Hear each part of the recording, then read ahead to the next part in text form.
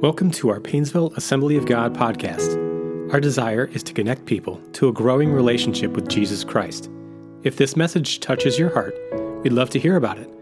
Email us at info@painesvilleag.com or visit painesvilleag.com. We pray that this message will be an encouragement to your faith. Well, how many have heard the phrase, one step forward and two steps back? Anybody ever experienced that in your life before? You've taken a couple steps forward and then it seems like things are going good and then all of a sudden something comes up, something happens and you just feel like all that progress you make, it's like, oh man, I'm just moving backwards here. And in that way, one step forward, two steps back. Well, let me tell you something. As we take a look at the book of Nehemiah today, we're gonna actually take two chapters today, Nehemiah chapter 3 and Nehemiah chapter 4. Everybody take a deep breath. I'm not going to read through all of that. Nehemiah chapter 3 has a lot of repetition, different names, but a lot of repetition to it. So we're going to take that as kind of a whole, and then we're going to take a look at chapter 4. And the reason we're going to do that is because similar to one step forward and two steps back, Nehemiah, as you might remember, was a cupbearer to King Artaxerxes. He was a native to Israel and Jerusalem. His family was there. They were taken into captivity, and Nehemiah rose to a place where he was second in command. Well, not really second in command. He was the cupbearer to the king, but he had a lot of influence and an advisor to the king.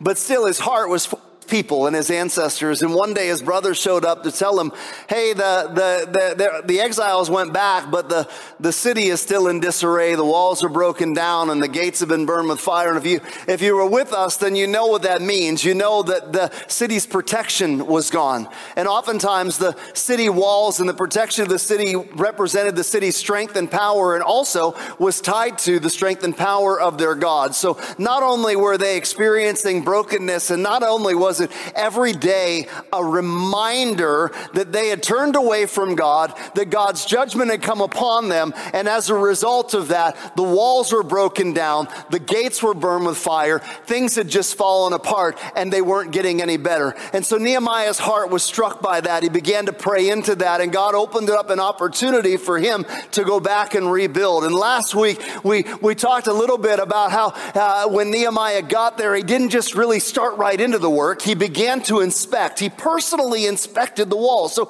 he had heard about some things that had happened, but before he got started with anything, he wanted to say, you know what, I need to inspect some things. And we said, that's a good idea. Whenever God is wanting to do something in our lives, maybe some things in our world have fallen apart, some things in our lives have fallen apart, maybe our marriage or our home or something, it's always good to say, you know what, let me take a deep look and see where's the brokenness at? Where do I need healing at?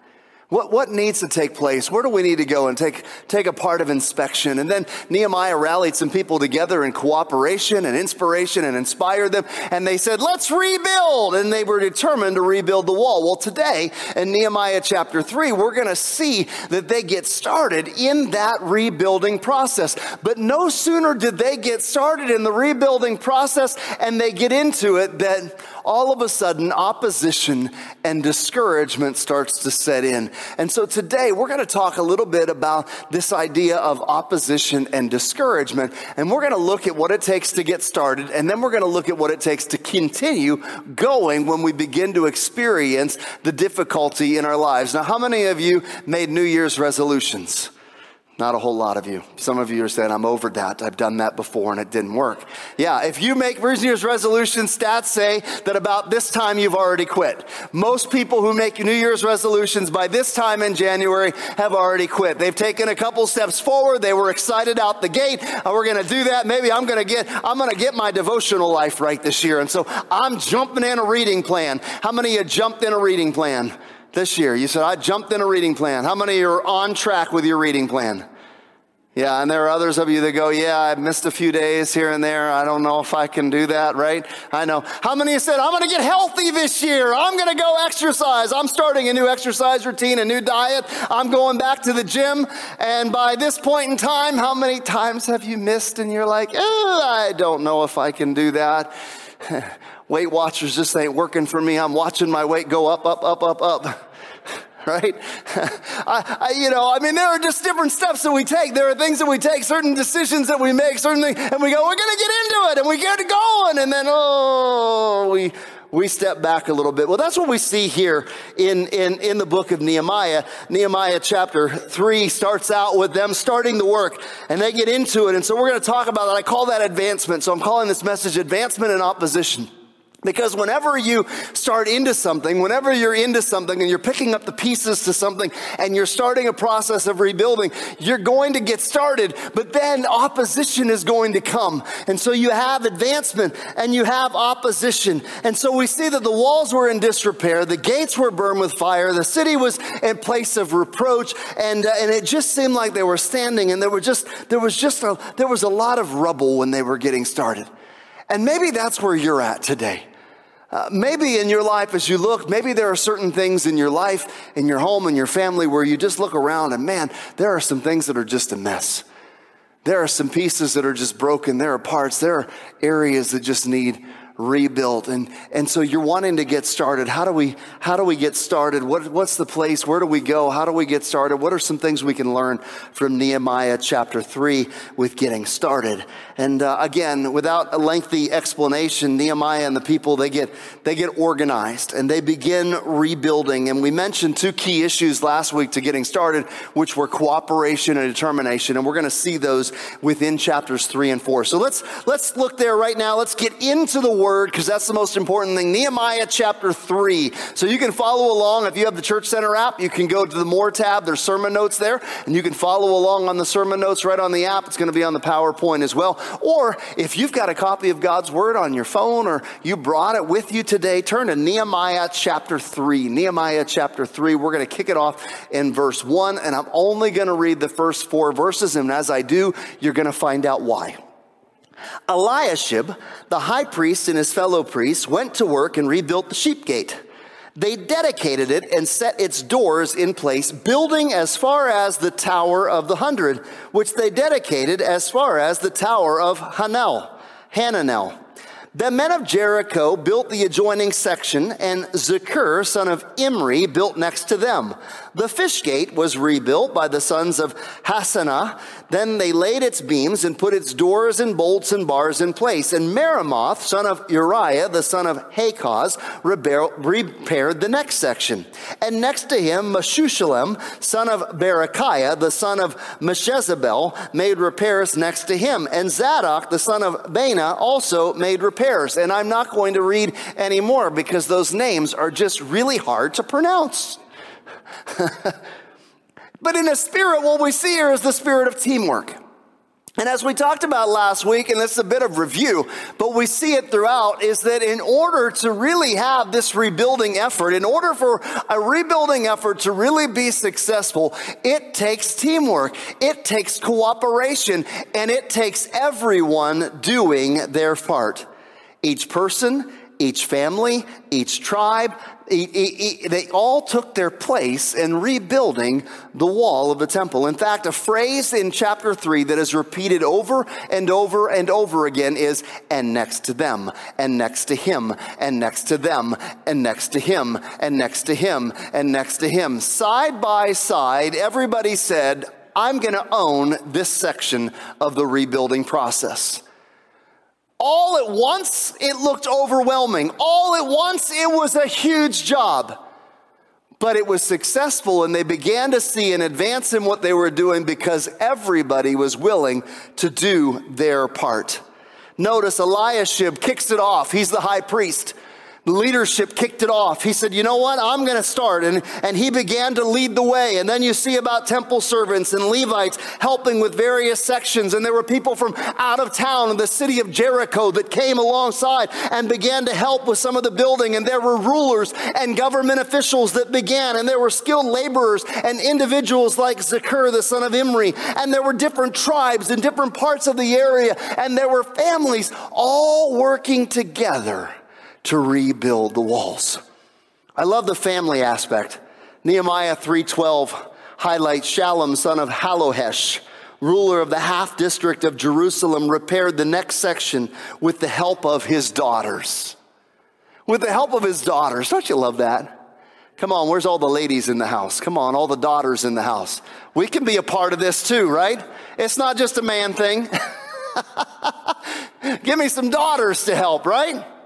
Men and women, young and old, rich and poor, nobles and servants, priests and laity, everybody doing their part. Reminds me of when Paul talks about unity within the body of Christ. When he talks about that unity in 1 Corinthians chapter 12 and the body all coming together and every person, every piece being valuable and every person doing their part, diversity and yet unity. This is how the work gets done. This is how the advancement is made. This is how everybody starts to do their part by taking this section and I'll do this and I'll do that and everybody doing their part. They were not all expected to complete the entire project, but they were expected to do their part. You know, I am so grateful for the huge team of volunteers that help make this church go. I get to stand up here on Sunday mornings and I get a title of lead pastor, but I've got to be honest with you. The engine that drives this church is our volunteers. It is the people, yeah. It's people like some of you that sacrifice and are willing to be put on the schedule to be in a nursery on a Sunday morning or a Wednesday night so that young moms and dads can worship without distraction. It's people like you that are willing to volunteer in our preschool and our kids ministry and come alongside Pastor Katie and our kids ministry to disciple the next generation and say, you know what, I'll make a sacrifice and I'll give of my time to be a part of that team to disciple the next generation. It's some of you youth leaders that show up on Wednesday nights and are there to help Pastor Sam and be there on New Year's Eve for an all-nighter even though you know you'll pay for it for days. Right? It's our greeters and our how many of you love the coffee? Anybody love coffee? Come on, it's our greeters smiling at you when you walk in the door, and it's the people that are making coffee. These are the people that are doing, these are the folks that are doing. It's the folks on our worship team that get up here every Sunday morning to lead us in worship. It takes an army of people, both volunteers and our staff. And I'm telling you what, I am super grateful because without this team, this engine would not run. Those of you watching online, you need to be grateful for our folks that are here every single week, making sure that we have an online ministry so that you can be a part of what's happening in our church. And those who make sure the computer and everything. Come on, they're hardly ever seen. In fact, I only see the tops of their heads over the computers from right here. But yet what they do is valuable. What they do is valuable. Every person using their gifts and doing their part. It takes all of us. It takes an army. And that's what we see in order to advance, in order to make a difference. In her book, Resonate, Nancy Duarte tells a following story. She said, President Kennedy gave a speech declaring at the end of the decade that the United States would send a man to the moon, land him on the moon, and bring him home safely. And in wanting the support of the entire nation as a part of his speech, this is what he said. In a very real sense, it will not be one man going to the moon. It will be the entire nation. For all of us must work to put him there. I love that. Well, I put it to the test. Near the end of the 1960s, he happened to be at NASA, and he was there at the headquarters, and he stopped a man who had a mop in his hand, and he said to the man, "What do you do?" And this is the man's response. The janitor looked at him, and he said, "I'm putting the first man on the moon, sir. I'm putting the first man on the moon, sir." He could have said, "I clean the bathrooms," or "I clean the floors," or "I clean the toilets," or "I empty the trash." He could have said, "Well, I'm just the janitor." But he didn't see himself as just the janitor, but he saw himself as part of the mission to be able to fulfill what the president had said. We're going to put a man on the moon and we're going to bring him back safely. And he said, "I've got a mop in my hand, but I'm doing my part to make sure that happens." Friends, that's what we need. People who are willing to step up in whatever capacity possible and say, "I'm going to do my part. I'm going to do my part." Sometimes that takes place right in your home. We take a look at the nation. We took a look and we say, "Oh, our nation, our nation, our nation, our nation." You know what? We might not be able to fix our nation, but you know what? You are responsible for your home. You are responsible for the discipleship that takes place in your home. You are responsible for you and your choices right in your home. In Nehemiah 3:23, this is what it says. Some of them began right there in their homes, by their homes. It says this, beyond them, Benjamin and Hasab made repairs in front of their house. And next to them, Azariah, son of Maaseiah, the son of Ananiah, made repairs beside his house, near his house. Sometimes it just begins right there in our home, with our children, with our families, with our spouse, in your home. As for me and my house, Joshua said, as for me and my house, we will serve the Lord. We will serve the Lord. Whatever the rebuilding work is, one brick at a time, it takes the support of a community. It takes the support of a community. Why? Because in chapter 4, what we see next is opposition. Opposition. This is the same old cast of characters.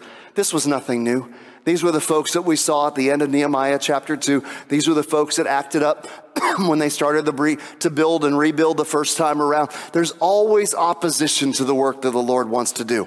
Whether that's in your life and God is calling you to pick up some of the pieces in your life because you just noticed there are some things falling apart in your personal life, or whether it's in your marriage, or whether it's in your family and you're standing there. When you begin the work of trying to rebuild, you can expect opposition from the enemy. The enemy does not want to see God's work be built in your life.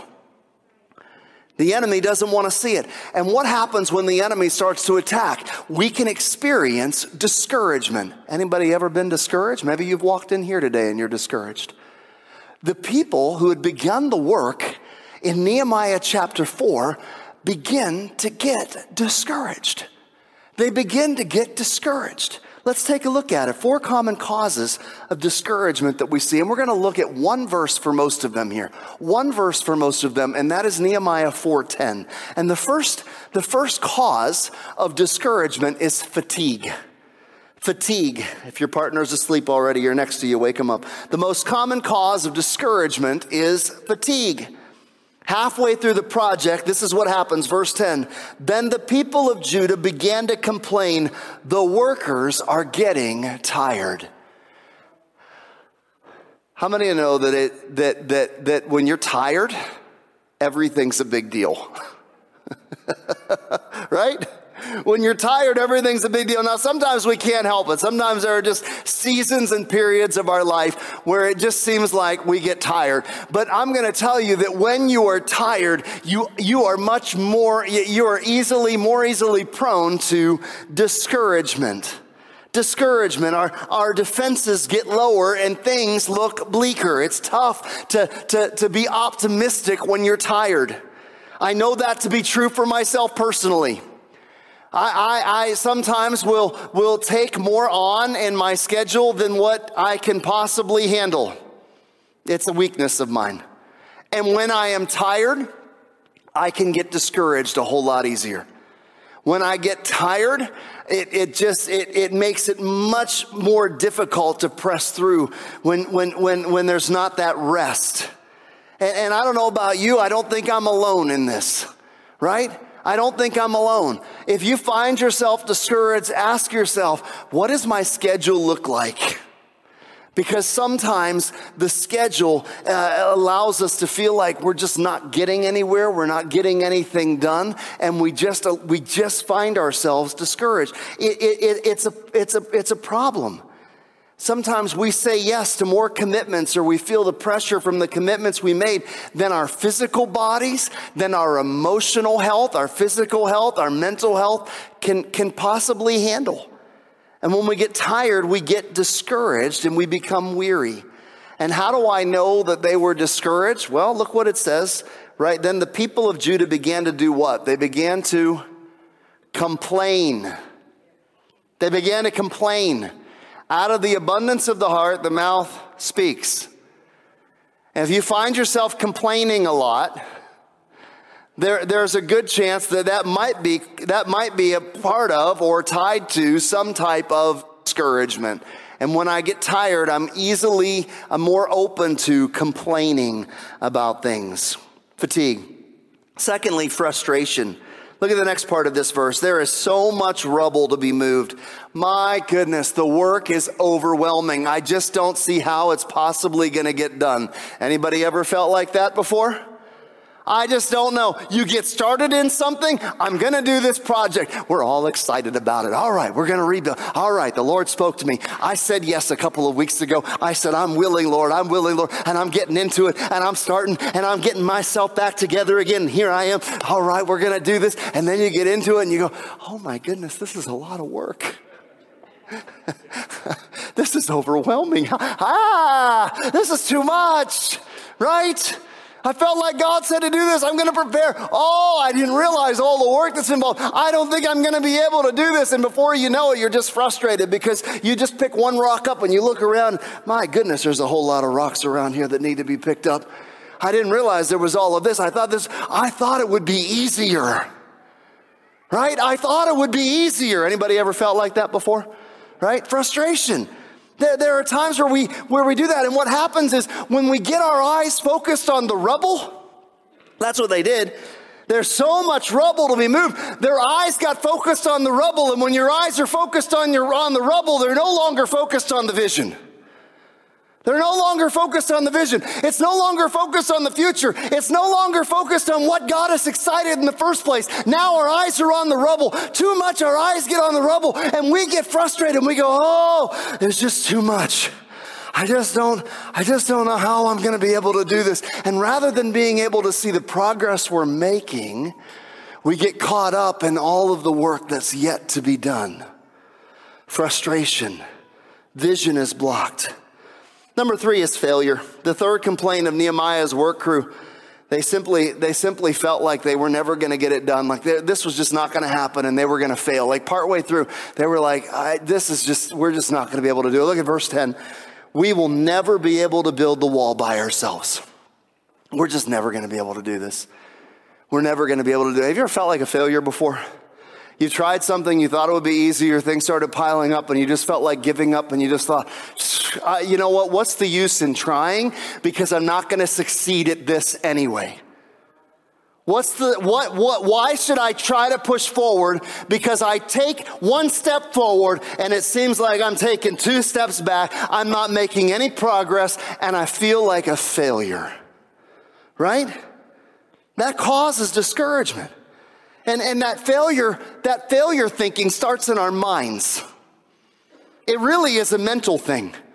Before anything else, it's a mental thing. When you think you're going to fail, it begins with a thought. I think I'm going to fail. You haven't even failed. They haven't failed yet. They're still putting the wall together, but they're like, I'm so frustrated. I'm so tired. There's so much, and we're going to fail. We're never going to get this done. We're just going to fail. The Browns will never win a Super Bowl. There's always next year, right? I'm putting that on a shirt. That's the shirt. There's always next year, right? Oh, I had to bring the Browns into it, didn't I? Because when you're talking about feeling hopeless, that's it, right? Thank God it's not the Browns. Man, some of you feel that way. You're tired of being in debt. You're tired. You're just tired of being in debt. You're tired of just financially just not making it. And so you started that plan, and I'm going to get to it. I'm going to get to it. And then all of a sudden something happens. And man, all of a sudden, the car breaks down, or a bill you didn't expect comes rolling in or something. And you're like, we're just never going to be able to do this. Right? But God wants you financially free. God wants you financially free. He does, and there are ways. And so you're trying to build one bill at a time, one payment at a time, and it just seems overwhelming. And I don't know. Don't give up. Discouragement can set in. Fear is the final one. Fear. In Nehemiah's case, they were afraid of their neighboring enemies who had started to make threats. They were making threats. And so the enemy began to make these threats. So there was very real fear. And I want to just highlight some of the causes to that fear that they were experiencing. And oftentimes we experience the same causes that trigger fear in our lives. So again, they were tired, fatigued. They were experiencing frustration. They were feeling like a failure. And fear began to set in. Why? Because of ridicule. Let's go back to Nehemiah 4:1. We kind of skipped over that, but that kind of leads into why they were feeling the way they were feeling. Here it is, verse 1. Sanballat was very angry when he learned we were rebuilding the wall. He flew into a rage and mocked the Jews, saying in front of his friends and the Samaritan army officers, "What does this bunch of poor, feeble Jews think they are doing? Do they think they can build the wall in a single day by just offering a few sacrifices? Do they actually think they can make something of stones from a rubbish heap and charred ones at that? They don't even have great building materials, and who do they think they are?" You know, oftentimes the discouragement and the fear we experience comes from the negative voices. Negative voices. Sometimes are the voices inside of our own past. Maybe your own past failures, maybe your own past mistakes, maybe start to speak to you, and the enemy begins to use those kinds of things to say, "You tried that once before and you'll never get there again.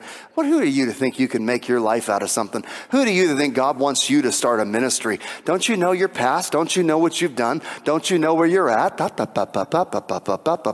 You'll never make it." Sometimes those voices come from people in our lives that think they have our best interest in mind. You know what I'm talking about? "Oh, why are you trying that church thing? You really think Jesus is going to make your life better? You really think you're going to be a better person because of Jesus? Who are you to try that? Oh my, do you really think that you're going to be able to do that? Who do you think you are?" Negative, negative, negative, negative. Part of that is also not just ridicule, but we see criticism. Verse 3, Tobiah the Ammonite, who was standing beside him, remarked, "That stone would collapse even if a fox walked across on the top of it." You're not even doing a good job. Who do you? You're not a contractor. You don't know what you're doing. You put those stones up there, but they're not going to last. Even a little fox will jump right up on that wall, and it's all going to come crashing down. You just, How many know one of the things that can discourage us the most is criticism. Criticism. And it sticks in our spirit more than praise. You can receive a lot of praise and one criticism, and all of a sudden that's what your mind gets fixed on, is that criticism, and it leads you to discouragement and fear. And then threats. There were threats. Verse 11, while you were working before you realize it, this is what they were saying, while you're working before you realize it, we'll swoop down on you and kill you and end your work. Nehemiah 4:8, before then, they all made plans to come and fight against Jerusalem and throw us into confusion. There are times where there are things that threaten. They threaten the stability of your life. They threaten what God is wanting to do in you.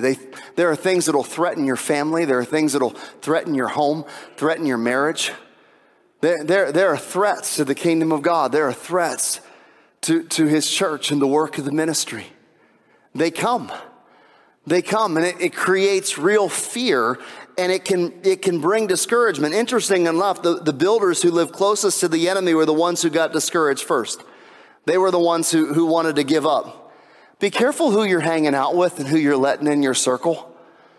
Like we are called to reach out, but be careful who you allow to be closest to you. Who's in your circle? Who are you letting close to you? Because the people you let close to you will either encourage you or discourage you in the things that God is wanting to do in your life. Friends, some of you are standing in the midst of some brokenness. There's personal brokenness. There's family brokenness. There's brokenness all around. Some of you are standing in the midst of brokenness, and you've been trying to rebuild and trying to do what God is asking you to do. But you've walked in here this morning discouraged. You've walked in here tired. Some of you are frustrated. Some of you are afraid. You don't know what the future is going to hold. And you don't know if you can pick up the pieces. Friends, I want to encourage you today that not to give up. Not to give up. Let's see how Nehemiah responded to the discouragement. We see this in chapter 4. How did Nehemiah respond to the discouragement? Well, first, Nehemiah prayed. Nehemiah prayed. Nehemiah 4:4, hear us, O God, for we are despised. Turn their insults back on their own heads and give them over as plunder in the land of captivity. Nehemiah's not pulling any punches here. Right? He's not pulling any punches here. What's he doing? He's taking his frustration. He's taking all of that and he's turning it over to the Lord. And he's saying, God, here it is. I'm turning it over to you in prayer.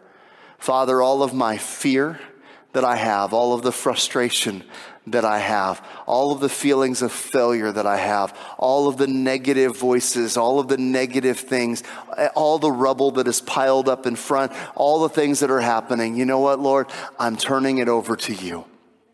I can't do it. On my own, I can't do it. Let me tell you something. On your own, you can't do it. And this wasn't just like a one-time thing. Nehemiah, this is a pattern in Nehemiah's life. This is a pattern. What happened when his brother came and told him in the first place that the walls were broken down? What was Nehemiah's response? Prayer and fasting, right? Prayer and fasting. And then when Nehemiah, the king, noticed his face was downcast and he realized he had an opportunity, what was he going to do? What did Nehemiah do? Prayed. Threw up a prayer. Come on, we talked about that a couple weeks ago. He prayed. He threw up a prayer. And then when Nehemiah got there in Nehemiah chapter 2, and he's telling his story, and he's inspiring the people, and all of a sudden the first round of opposition at the end of chapter 2 began to come. What did Nehemiah do? Prayed. You're going to see a pattern in the book of Nehemiah over and over and over, that prayer was a part of Nehemiah's life. And if you are going to overcome discouragement as you begin to rebuild in the areas that God is moving in your heart to rebuild, whether it's your personal spiritual life, or whether it's in your home or your family or your marriage or a ministry that God has put on your heart to do in this church or this community, you've got to bathe it in prayer. Prayer has to be a part, because prayer is the first step of overcoming discouragement. It's prayer. We've got to understand the value of prayer. And here's what happens when you get tired and you get fatigued and you get frustrated and you get overwhelmed and you start to feel as if you're not going to be able to push through. Let me tell you why prayer is so important. Because Jesus modeled that you and I need times where we pull back from the busyness and we pull back from what we're doing and we just spend time with Jesus. This is what Jesus modeled for us, right? Who had a ministry like Jesus, right? Healing the sick, miracles, casting out demons. Yet in the context of that, Luke 5:15 and 16 says this, yet the news about him spread all the more, so that the crowds of people came to hear him, to be healed of their sicknesses. Crowds all around. We're talking Jesus ministry, man. People are getting healed and they're coming to hear the word. But verse 16, but Jesus often withdrew to lonely places and prayed. There is value to pulling back from even the ministry, even the good things. Even though we're doing the work, don't miss the importance of pulling back and spending time with Jesus. Pulling back and spending time with the Lord. There is something valuable about pulling back, because what happens is you begin to tune in your Father's voice, and your Father's voice drowns out the voice of the naysayers, drowns out the other voices. That's why prayer is so important. It's not just a one-way conversation, friends, but it's a time where you begin to listen, and you listen to your Father's voice as he encourages you and reminds you of his promises and reminds you of what he's called you to do. Second, Nehemiah, I called it this, Nehemiah protected. Nehemiah 4:13, I'll explain what I mean. Look at this. Therefore, I stationed some of the people behind the lowest points of the wall at the exposed places, posting them by families with their swords and spears and bows. Nehemiah looked for breaches in the wall. He looked for the places where there's the low places where the enemy could get in and attack. He looked for the open places and the breaches in the wall. And it was there that Nehemiah began to put protection. It was there that Nehemiah began to shore up and began to put protection. Now, how does that apply to us? Because, friends, there are weak areas in your life. You and I know it. There are weak areas in our life. There are things in our life that we know, and we have got to be able to use wisdom for the proper protection. Yes, Nehemiah prayed, but then Nehemiah said there are some areas where there's some gaps, where there's some breaches, where there's some low areas, and we've got to protect those areas so that the enemy can't get in and disrupt the work that God is doing. There is something valuable about making sure that we're protecting those areas, whether it's the vulnerabilities that can come into your marriage when you're not guarding your character and your integrity and your heart. When you're tired and you want to give in to temptation, you've got to put some boundaries of protection around you. I don't know the validity, but I've heard stories of Billy Graham traveling, and he would literally go in and remove the TVs and everything out of his hotel room, and he would never travel by himself, but always with a companion, because he did not want to open himself up to temptation. What was he doing? Practical ways of protecting his heart and his life and the integrity of his ministry. And friends, you've got to do that. You've got to protect your heart. You've got to protect your marriage. You've got to protect your home. You've got to look for the weak areas, and you've got to put some boundaries and protection. And sometimes that may mean boundaries with some unhealthy people in your life. I'm not saying you don't love those people, but you also don't have to go and eat pizza with those people.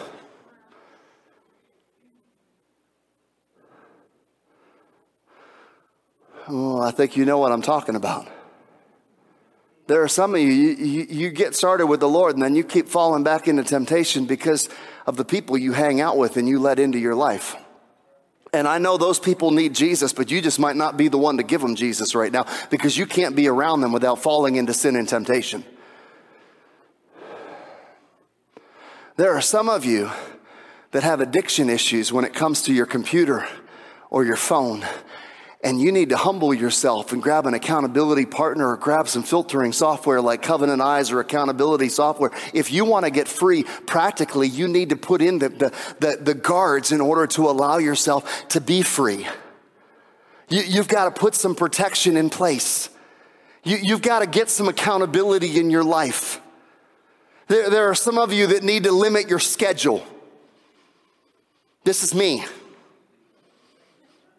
Seriously.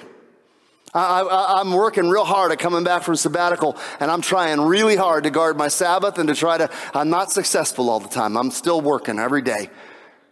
But you got to guard it, because when you live your life to the limits, you don't have room for the Lord, and you don't have room for the Holy Spirit, and you get yourself tired and discouraged, and it impacts your emotional and spiritual health. There's some good stuff there nobody wants to hear. That's okay. Thirdly, Nehemiah partnered. You need help. This is part of cooperation. 16 and 17. From that day on, half of my men did the work, while the other half were equipped with spears and shields and bows and armor. The officers posted themselves behind all the people of Judah who were building the wall. They stood guard and they said, we need help. And some of us are going to do the work, and some of us are going to stand guard and protection. We're going to cooperate together, but we're going to keep getting this thing done. In order for you in your life to continue to rebuild, whether it's personally in your life, you might need a coach, you might need a mentor, you might need an encouraging friend who say, let's do this Bible study together. You know what, let's get on YouVersion and let's share and let's do this Bible plan together so that I can stay on track. You know what I need? I need someone to partner with me and encourage me and help me.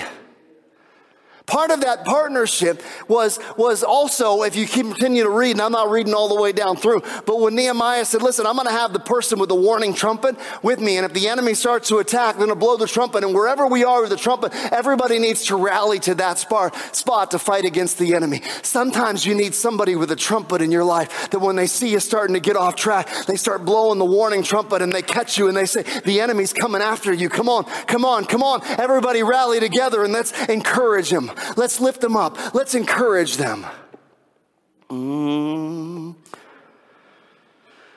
Number 4, they pressed on. Nehemiah 4:21, so we continued the work with half the men holding spears from the first light of dawn till the stars came out. Listen, as I mentioned last week, the work of rebuilding takes determination. So we continued the work. Nehemiah, there's people, they're complaining, they're tired, they're frustrated, they're discouraged, they're overwhelmed by all of the rubbish and all the work. They feel like failures and the enemy is threatening to attack. Here's what we're going to do. We're going to pray. Here's what we're going to do. We're going to set up some protection. Here's what we're going to do. We're going to partner together. And fourthly, here's what we're going to do. You know what? We're going to continue in the work. Let's continue in the work. Don't stop. Let's continue in the work. Don't give up. Let's continue in the work. Let's press on.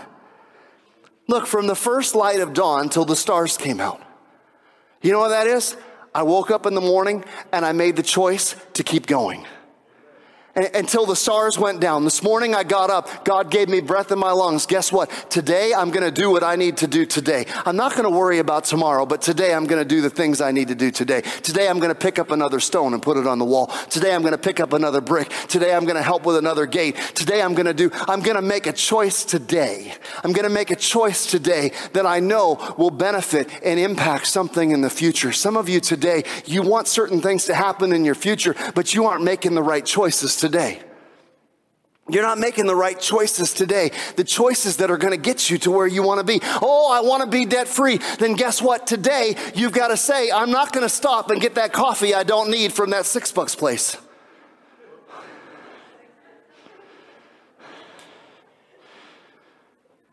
Today, I'm deciding that I'm not going to go on Amazon and make one more purchase. I'm not going to Walmart or Target or any of I don't need it. I don't have to have it. Today I'm going to make the choice to stay in my budget. We often say, well, it's that car payment. Oh, if that car, that thing didn't come in, that my car didn't break down. Oh, then I'd be debt free. Can I tell you something? Those kind of things happen. But I can tell you that to get debt free, it's the daily discipline. It's the daily discipline. How do I know that? Because I've lived that. It's the daily discipline. I can help you with that. There's a daily discipline. You've got to make the right choices today to get you to where you want to be tomorrow. They wanted the walls to be complete and built. It meant that every day they had to get up and they had to press on and they had to make the right choices for today. Some of you need to make the right choices today to press on. At the first light, when the sun comes up, you stop and you say, okay, God, I need you today. Today I need you and I got to make the right choices today. But what if I fail tomorrow? No matter. We're not talking about tomorrow. You make the right choices today and you start stacking good choices. And as you start stacking those right choices and making those decisions and keep doing those things that you need to do, you will look back in 3 to 4, 5, 6 months when you go, wow, how did I get here? Because you made the right choices today. Because you made the right choices today. Because you started to do the right habits today. The right disciplines today. I'm preaching. Come on. Come on. Come on. Come on. Come on. Come on. Worship team, will you come? Friends, let me ask you, are you discouraged today? Some of you got really excited and we start the year off. We're going to do this. I'm going to do this is the way it's going to go. And already by the end of January, you're discouraged. Some of you started out the year discouraged. How do we begin to move forward? How do we begin to move forward? Some of you are tired. Some of you are frustrated today. Some of you are feeling like a failure already. Some of you are struggling with fear this morning. Oh, friends, I want to encourage you, press on, and don't give up. Press on and don't give up. Some of you need to begin with prayer. You need to begin to hear the voice of your Father. You need to begin to pray and press in and say, okay, God, here's what I'm feeling. Here's the discouragement. Here's the rubble. Here's what seems overwhelming. Here it is. God, I'm just bringing it to you. I'm bringing my discouragement to you. I'm bringing my fatigue to you. I'm bringing my frustration to you. Lord, I'm bringing it to you. Some of you, there's some areas in your life and you got to do some practical things to start protecting to start protecting your life, protecting your home, protecting your family. There's some things you know you need to put in place. Nobody can do that. You can pray all you want, but if the Holy Spirit is saying you need to put this block in your life, you need to get this accountability in your life, you need to be honest and open and share this. If you don't do it, it won't happen. That's a part of your responsibility. You pray and then you obey. You pray and then you obey. And then some of you need to stop trying to do this alone. Join a life group. Ask a fellow Christian brother or sister. If you're a woman, find a Christian sister. If you're a man, find a Christian brother. If you're a man, don't find a Christian sister. And if you're a sister, don't find a Christian brother, okay? Especially if you're married. All right? That's not protecting. Get somebody, open up, share, and say, I need you to do life with me. Will you encourage me? Will you walk with me? Will you help me so that every day we can pick up another rock? Every day we can pick up another rock. Every day we can make another choice. Every day we can begin to rebuild. And you will look back and you will see that God has done amazing things in your life. Let's bow our heads. If you're discouraged today, I want to pray for you. Will you slip up your hand? Pastor, I'm discouraged today. I'm discouraged today. It's okay. This is where it begins. I want to pray with you. We're going to begin with prayer. Just raise up your hand. I'm discouraged. I'm struggling with discouragement. I'm struggling with discouragement. Jesus, right now, I just pray a wind of your encouragement right now. Lord, I just pray you'd begin just to surround these folks with their hands raised. God, you begin to love them. You begin to hug them. You begin to encourage them. I pray that you just begin to remove the rubble so they get their eyes off the rubble and get their eyes on you. They get their eyes off the mess and start getting their eyes on the one who is the one who enables us to clean up the mess, the one who cleans up the mess in our lives, the one who gives us the strength to make the right choices and allows us to have the faith to be able to obey. Lord, we put our eyes on you today. We put our eyes on you today. We put our eyes on you today, Jesus. Oh, Lord, we lift up our eyes today. We lift up our eyes today. Oh, I pray encouragement. I pray encouragement. I pray encouragement. Silence the voices of the enemy that would want to discourage, that would want to discourage, that would want to discourage. Just silence those voices of criticism in Jesus' name. Silence the accuser in Jesus' name. Lord, I pray for the determination to press on in you. Press on in you. In Jesus' mighty name. Thank you for listening to today's podcast. We pray that you're encouraged by this message. For more information about Painesville Assembly of God, visit painesvilleag.com.